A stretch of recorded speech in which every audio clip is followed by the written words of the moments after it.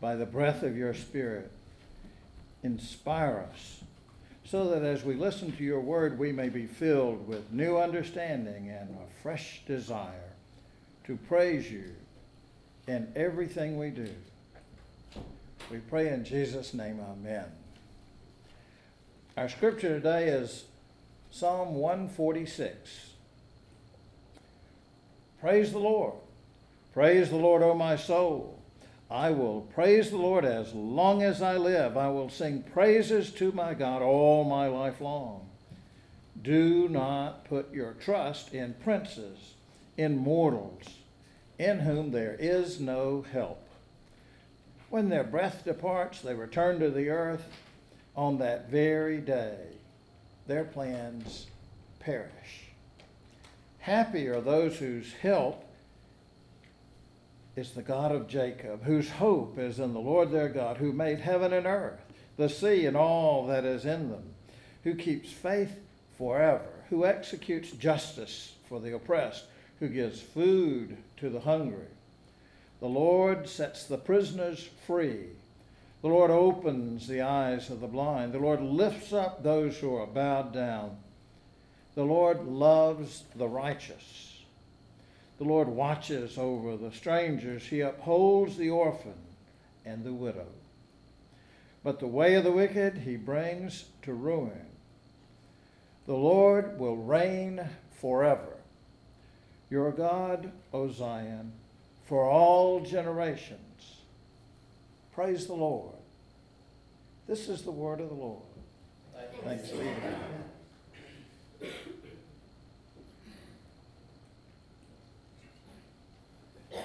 O Lord, may the words of my mouth and the meditations of our hearts be acceptable in your sight, our rock and our Redeemer. Well, let me tell you some things I meant to tell you before I read that psalm. The Presbyterian preacher and writer Tim Keller has published a little devotion book based on the Psalms. It's called The Songs of Jesus. He called it that because the Psalms were sung. They were sung by the ancient Hebrews and they were sung by the early Christians. The book of Psalms is the book of the Bible that Jesus quotes more than any other book. The Apostle Paul wrote to the Colossians that the word of Christ must live in you richly. And then he said, teach and warn each other with all wisdom by singing psalms, hymns, and spiritual songs. Sing to God with gratitude in your hearts. Now, Keller, in his introduction here, says that when we read a psalm, he suggests we take what I call a AAA approach. Adore, admit, aspire. First, adore. That is, ask the question, what did you learn about God for which you can praise or thank God? Second, admit, what did you learn about yourself for which you could repent? And third, aspire. What did you learn about life that you could aspire to, ask for, act on?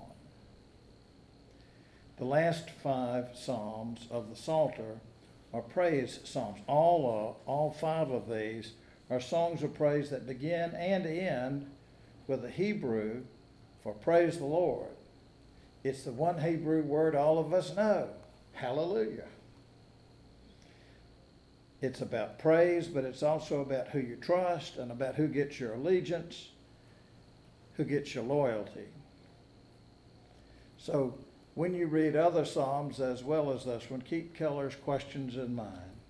What does this particular psalm teach you about God, about yourself, and about life? Well, you know, children often imitate things they see their parents do or things they see on TV. When I was about 8 and my little brother was 4, on Sunday afternoons, we would play church. For hymn books, we'd pass out old copies of the Reader's Digest. You had to know the words by heart. And I would lead the singing, doing an 8-year-old's best imitation of that deep bass baritone, George Beverly Shea, that wonderful singer for so many of those Billy Graham broadcasts. And after my stirring 8-year-old's rendition of "How Great Thou Art," trying to sing low, my little brother would preach. Now, the one and only recording we have of one of his sermons from the 1950s began and ended just like today's psalm. Praise the Lord. That phrase starts 11 of the 150 psalms. And the 5 psalms at the end of the book both start and end, praise the Lord. In fact, our English title, Psalms, that didn't come from the Hebrew, that came from the Greek. About the 3rd century BC or so, there was a Greek translation of the Old Testament, what the Hebrew Bible that we call the Old Testament. It was done for the Egyptian Jews, and Greek was the popular language there. And they called it Psalms, which means, that came from the word that means songs. Well, originally that Hebrew word was Sefer Tehillim, which means book of praises. Praise the Lord, O my soul. That first verse of the psalm is a personal call to worship. To worship essentially means to recognize, celebrate, and praise God's majesty. And as a result, it also means to acknowledge our sin and unworthiness before God. Worship is above all a recognition of God's majesty and grace. If you look it up in Webster's, and you know I did, it says that worship is the act of showing respect and love for. In the first chapter of Romans, Paul describes humanity's fundamental worship mistake when he writes, "They exchanged the truth about God for a lie and worshiped and served the creature rather than the Creator. That I will praise the Lord as long as I live. I will sing praises to my God all my life long." Essentially, verse 2 says, let my entire life be music for God. The 3rd and 4th verses tell us who not to trust. Do not put your trust in princes and mortals in whom there is no help, because when their breath departs, they return to the earth, and on that day their plans perish. In other words, trusting mortal human beings will doom you to disappointment. The 3rd and 4th verses tell us who not to trust, but the next several verses, 5 through 8, tell us to trust in God. The 5th verse says, happy are those whose help is in the God of Jacob, whose hope is in the Lord their God. Then the psalmist describes attributes or qualities of God, who made heaven and earth, the sea and all that's in them, who keeps faith forever. The 4 attributes of God that the psalmist lists are, first, that God is the creator of everything that is. Secondly, that God is faithful. We love to sing that song, Great is Thy Faithfulness. God is faithful, the one you can count on. Third, that God executes justice for the oppressed. God cares about us and is for justice for the oppressed, the powerless. And then fourth, God satisfies our physical needs. God gives food to the hungry. The 7th through 9th verses emphasize God's favor for the oppressed, the hungry, the prisoners, the blind, the bowed down, the righteous, the stranger, the orphan, and the widow. These are all people who are disenfranchised, vulnerable, powerless in their society and, to a great extent, in ours. The Lord sets the prisoners free, opens the eyes of the blind, lifts up those bowed down, loves the righteous. In these 2.5 verses, 7 of God's activities are listed, 7 ways that God alleviates human distress and defends the powerless. First, They're the prisoners who are at the mercy of the legal system. Fortunately, most of us have not been, but you're sure, if you've ever visited somebody in prison, you sure don't want to be on the other side of that prison door. Secondly, the blind who are at the mercy of those who see. Thirdly, are those who are bowed down, who are at the mercy of those who are, in those days that would refer to the people who were in debt. So they were at the mercy of those who held that debt or others who oppressed them. And then fourth, there were the righteous, that is the innocent, who are again at the mercy of the legal system. Fifth are those strangers or sojourners who God watches out for. Those were foreign settlers or visitors, people who didn't enjoy the rights of citizenship. Sixth, the widows, and seventh, orphans. In those days, people who did not have the support of a man, a father, a husband, a brother, an uncle of some man, were left in the lurch. But Psalm 146 says God upholds them. Well, do you remember the question that the Gospel of Luke tells us that John the Baptist sent his followers to ask Jesus?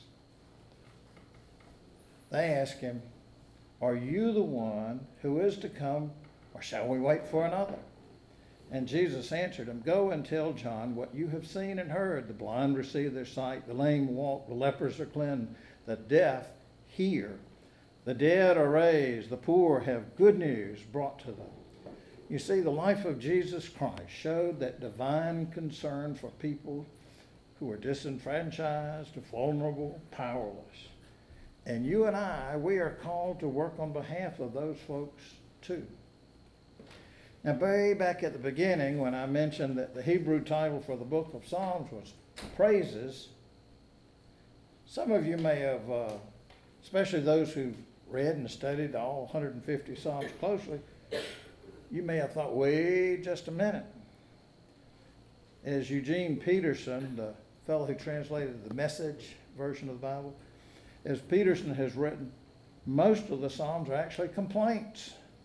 They're calls for help by the helpless, by hurting men and women. They are wrung out of desperate conditions. Psalms is a book that contains a lot of pain and doubt and trouble.